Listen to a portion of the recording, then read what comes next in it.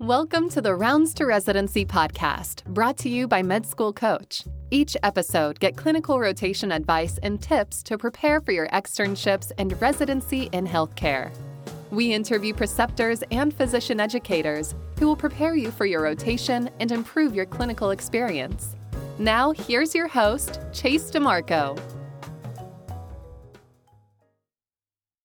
Today, we're continuing with our student mini-series and also continuing on with some topics we discussed a bit in season 2 of this show, as well as the Medical Nemesis podcast. And that are some of the health disparities, racial inequalities, and different topics that are really being brought to the forefront now that might not have been so much in past years. And today, we actually have a great student here, Sami Hamid, that is going to help us discuss these topics from his point of view, which is a little different than some we've done in the past, like with Dr. Nicole Washington and some of our other great guests. So, Sami, I'd like to bring you on the show and have you tell us a little bit about yourself. Well, Chase, thank you so much. It's a pleasure to be here. My name's Sami Hamid. I am a fourth-year medical student who is in UTMB right now. I just finished up my master's degree from the London School of Hygiene and Tropical Medicine between my third and fourth year. And so I'm planning on applying med-peds for residency this year and hopefully trying to match somewhere out of state. Been in Texas my whole life. Been born and raised in the same 60-mile radius of Leak City and Houston. And so I'm a little bit ready to get out of my comfort zone and break the shell of Texas. Congratulations on getting that additional education and degree as well. And med-peds, that's a pretty high bar, isn't it? Usually the dual degrees or dual residencies seem to be very competitive. So really interested to hear also just how you're going about applying for that particular dual residency. Thank you very much. I think one of the things that's really important to me is I want to be able to practice global health. And one of the things that I aspire to do with my future career is to work in low resource settings, and having the ability to treat anybody and anyone that walks in the door that needs your help is an invaluable skill, and especially in those settings. And so I think med-peds is a really great training environment for people that want to do that, because you can walk into a clinic and feel like you can make an impact on whatever it is that's going on in the clinic, because you're well trained to take care of pretty much anybody. And so that's kind of my reasoning behind it. Hopefully afterwards I can pursue a little oncology and bring cancer care to low and middle income countries. But that's not necessarily the focus of this podcast, I guess, right now. No, but high aspirations. I really like that you're going for that, and you have some great goals ahead of you, and really hope that you are going to be successful in those. Well, I appreciate it, Chase. Thank you very much. I know we have a couple of pretty large topics here to discuss, but we're going to try to condense them as much as possible, I suppose, really just go over the most important changes that we've seen in recent months and recent years, and also some of your personal experiences. And one of those topics that we had previously mentioned was the equity of the LGBTQ community and sort of the differences in how physicians and students are all interacting with this community, something that was vastly ignored in the past. So how do we approach this topic from the student audience? So I think one of the most important things that I was exposed to in medical school, and this actually happened on pretty early on in my medical education, which I was very proud of for UTMB. There were a few people at our university that had, I think, joined the national, I think it's a national organization of the Allies in Medicine. And they started a chapter at UTMB during, I think it was the year before I started medical school. So it was a first year who was a year above me who started it. And then when I was a first year, I was able to participate in it. And really what it taught you was how to use the correct language to facilitate an open conversation between you and your patient, specifically a patient who comes from a diverse background, potentially like that of an LGBT community. How you use words instead of, oh, how is your husband, or how is your partner? And it's more inclusive because it's not implying any kind of bias or any kind of some sort of like your own opinion on what a normal relationship might be. And I think those kind of small changes in medical education are what we really need to strive for, especially including a community that has been largely oppressed by what has been a medical community. When you are functioning in like a medical aspect, you want to be able to treat your patient with as much dignity and respect as you possibly can. However, if you can't even make that first connection because you end up using the wrong pronoun or you end up making some sort of biased statement towards them, then you already tear that bridge down before you can even start. And you're missing out on an opportunity to provide care to somebody who really needs it and is being neglected by other parts of society as well. And I think as a physician, you need to make sure that you're able to provide that care because you are the first line of defense for a person's health. You are the person that's there to help make sure that their health is taken care of. And so your job is to make sure that you can provide that for them in the least harmful way possible. The alliance that you mentioned, is that the Medical Student Pride Alliance? So I'm not sure if that's what the full name is. I've just always heard of it as the Allies of Medicine. And they've got a badge that I think it's a national badge. I'm not entirely sure. It's like a little pin that you can put on your white coat after you've done the course. Okay, great. So that'll be two different resources that we can add to the show notes as far as learning more about the community for students. Yeah, no, I think it might be a UTMB thing, it looks like, which is actually even cooler if that really was a grassroots thing here at UTMB. Awesome. So that is actually very useful information for all students and physicians because even, for instance, I have many friends in the community, but the way I interact with them as friends is different than the way you'd interact with a new patient that you've never met before. How do you break that barrier? How do you make sure that they feel comfortable around you? And just the difference in the terminology as well. So that is completely different training than your normal day-to-day interactions might be. Absolutely. I think, as you mentioned, having friends from that community really does help because at least they are there when you're in a non-formal setting to help you correct yourself when you're making a mistake, which you might not even recognize.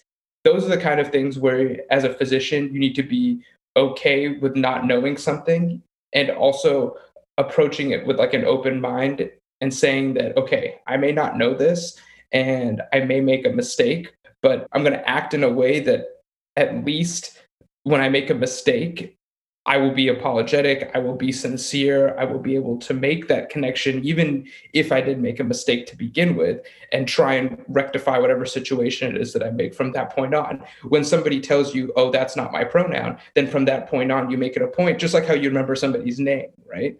You remember a patient's name. And so the next time you see them, you don't walk in and, so you forget and get flustered at what their name is. To make that strong connection with somebody, you remember their name, just like you would remember their pronoun. And I think those kind of subtle, small differences help create and foster, a therapeutic relationship with your physician. And those are the kind of small changes you can make. So you might make a mistake the very first time you meet one of your transgender patients, but that's okay.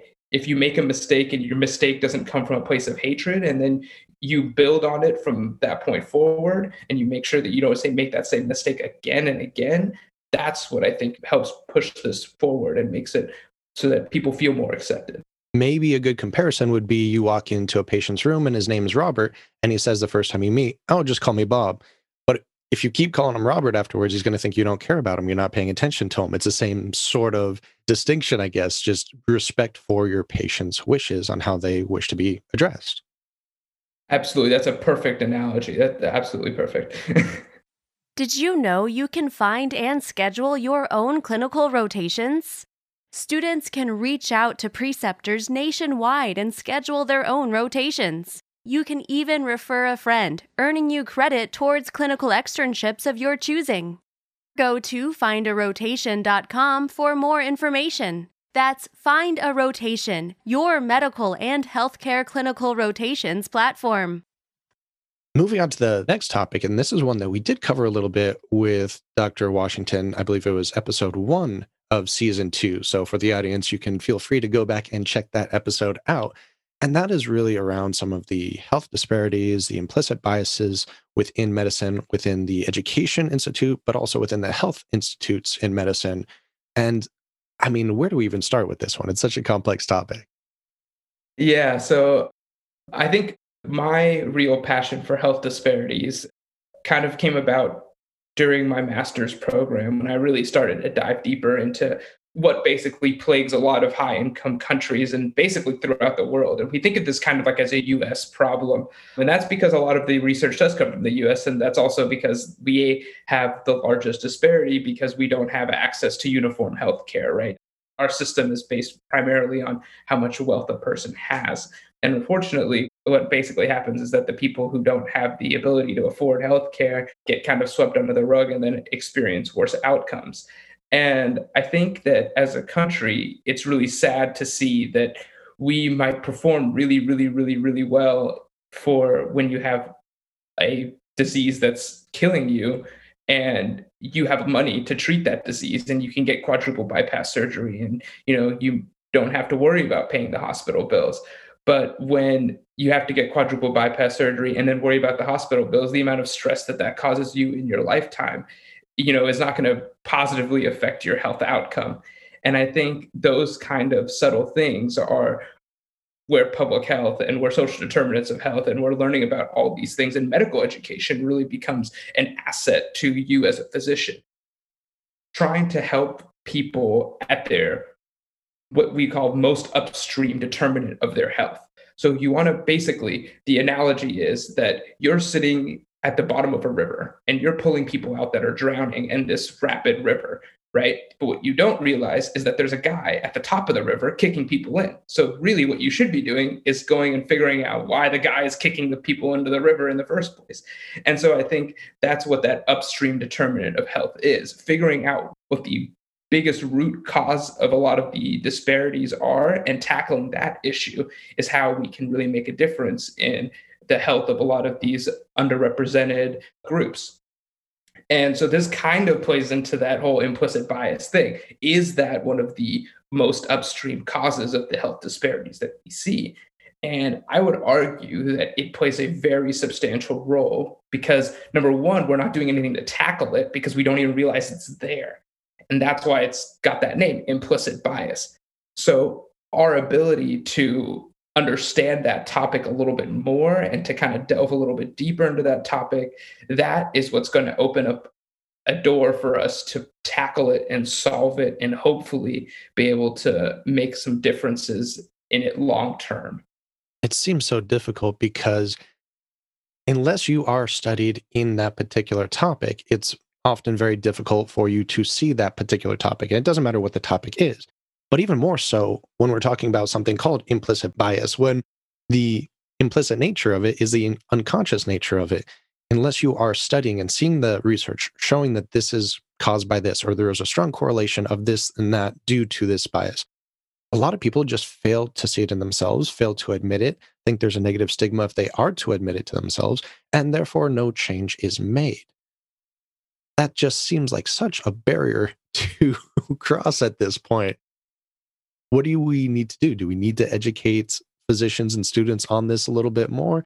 Are they mostly there and it's more the public that need to be educated more on this topic? There's just so much backlash, especially in recent months, to even using the term.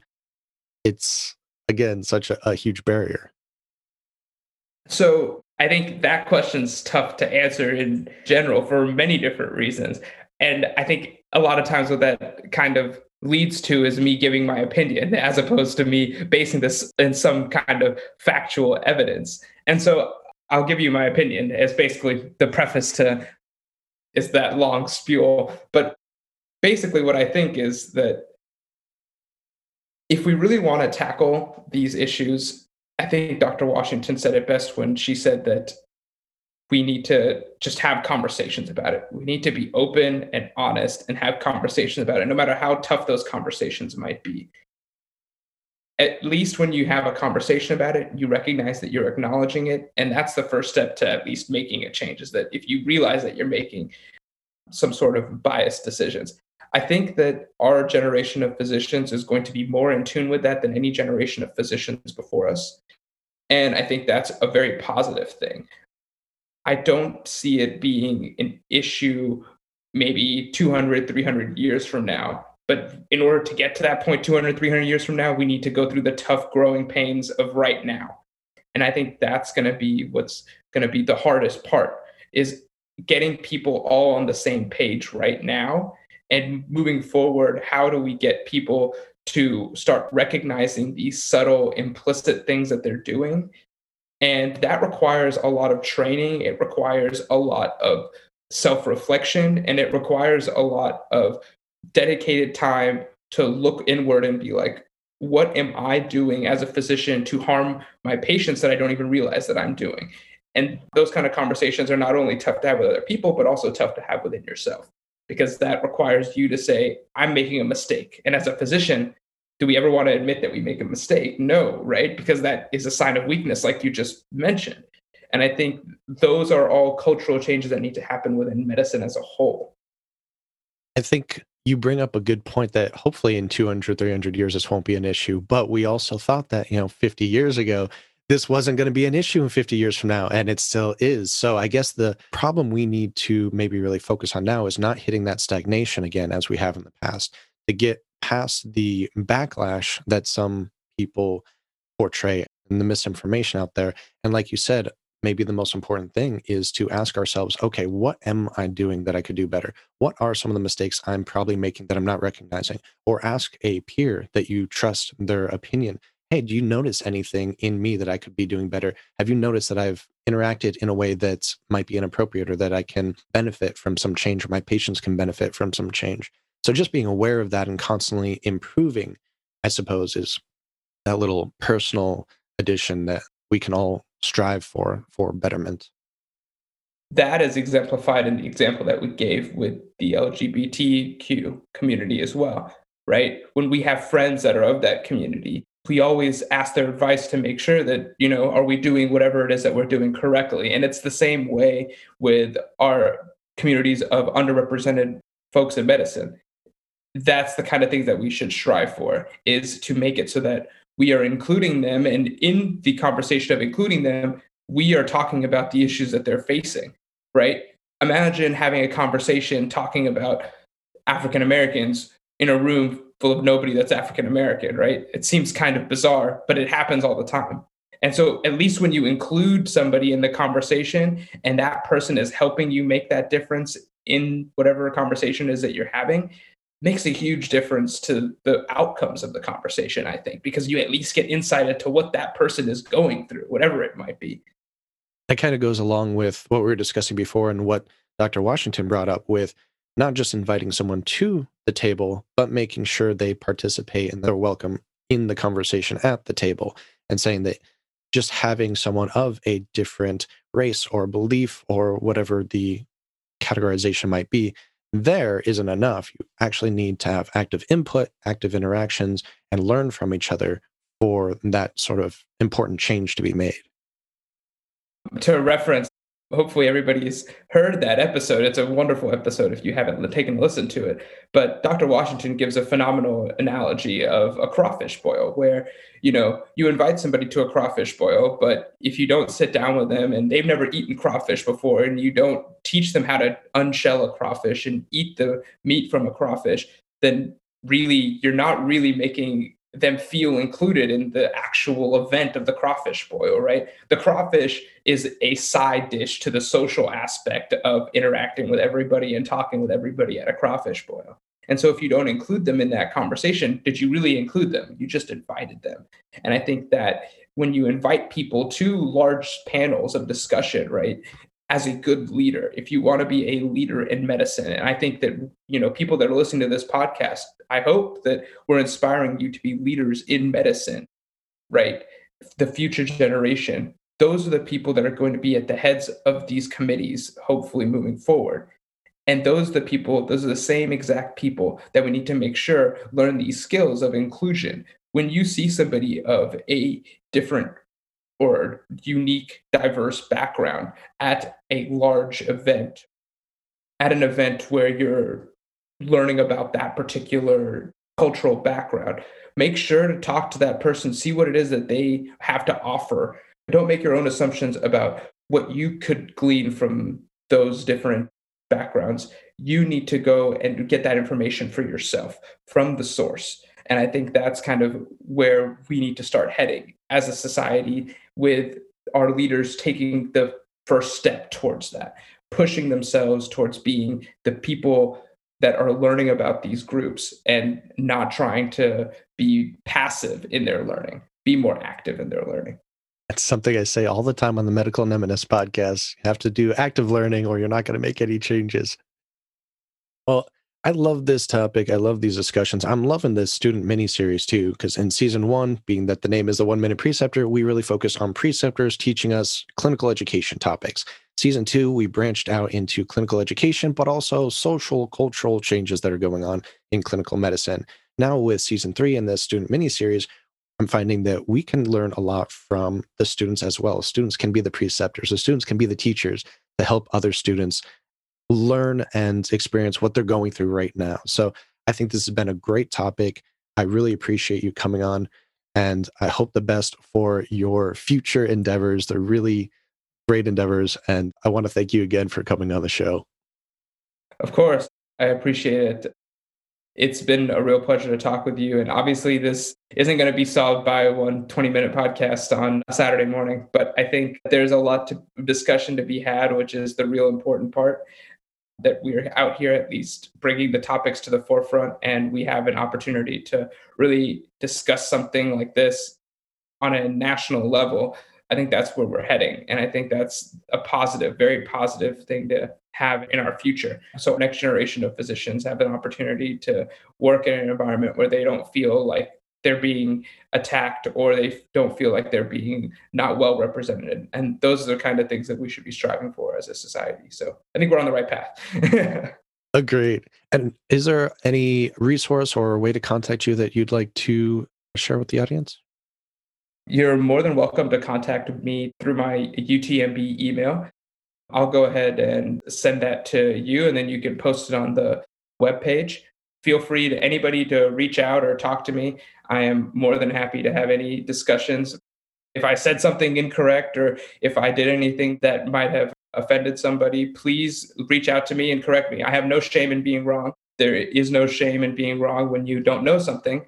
It's when you know something and you continue to do it incorrectly that you should feel shame. And right now, if I said something incorrect, then I apologize. And I'd be happy to hear from somebody if there's something that I need to rectify or change. So, do you also do tutoring?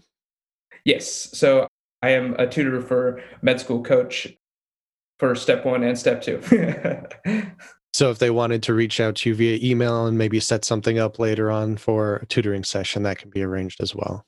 Absolutely. Absolutely. I would give you both my emails. One's personal, one's the school email. The personal one would be best for contacting me for, I guess, anything that's not like research or school related. And then if you want to contact me about anything that we talked about on the podcast or schedule a tutoring session, the other email probably a little better. Got it. All right. Well, thank you again, Sammy, for coming on the show. All right. Thank you, Chase. It's been a pleasure to talk with you. The Rounds to Residency podcast is powered by Med School Coach. To access Med School Coach services, like USMLE tutoring or residency admissions advising, visit our website at medschoolcoach.com. Good luck as you prepare for your board exams, and we hope you tune in again next time.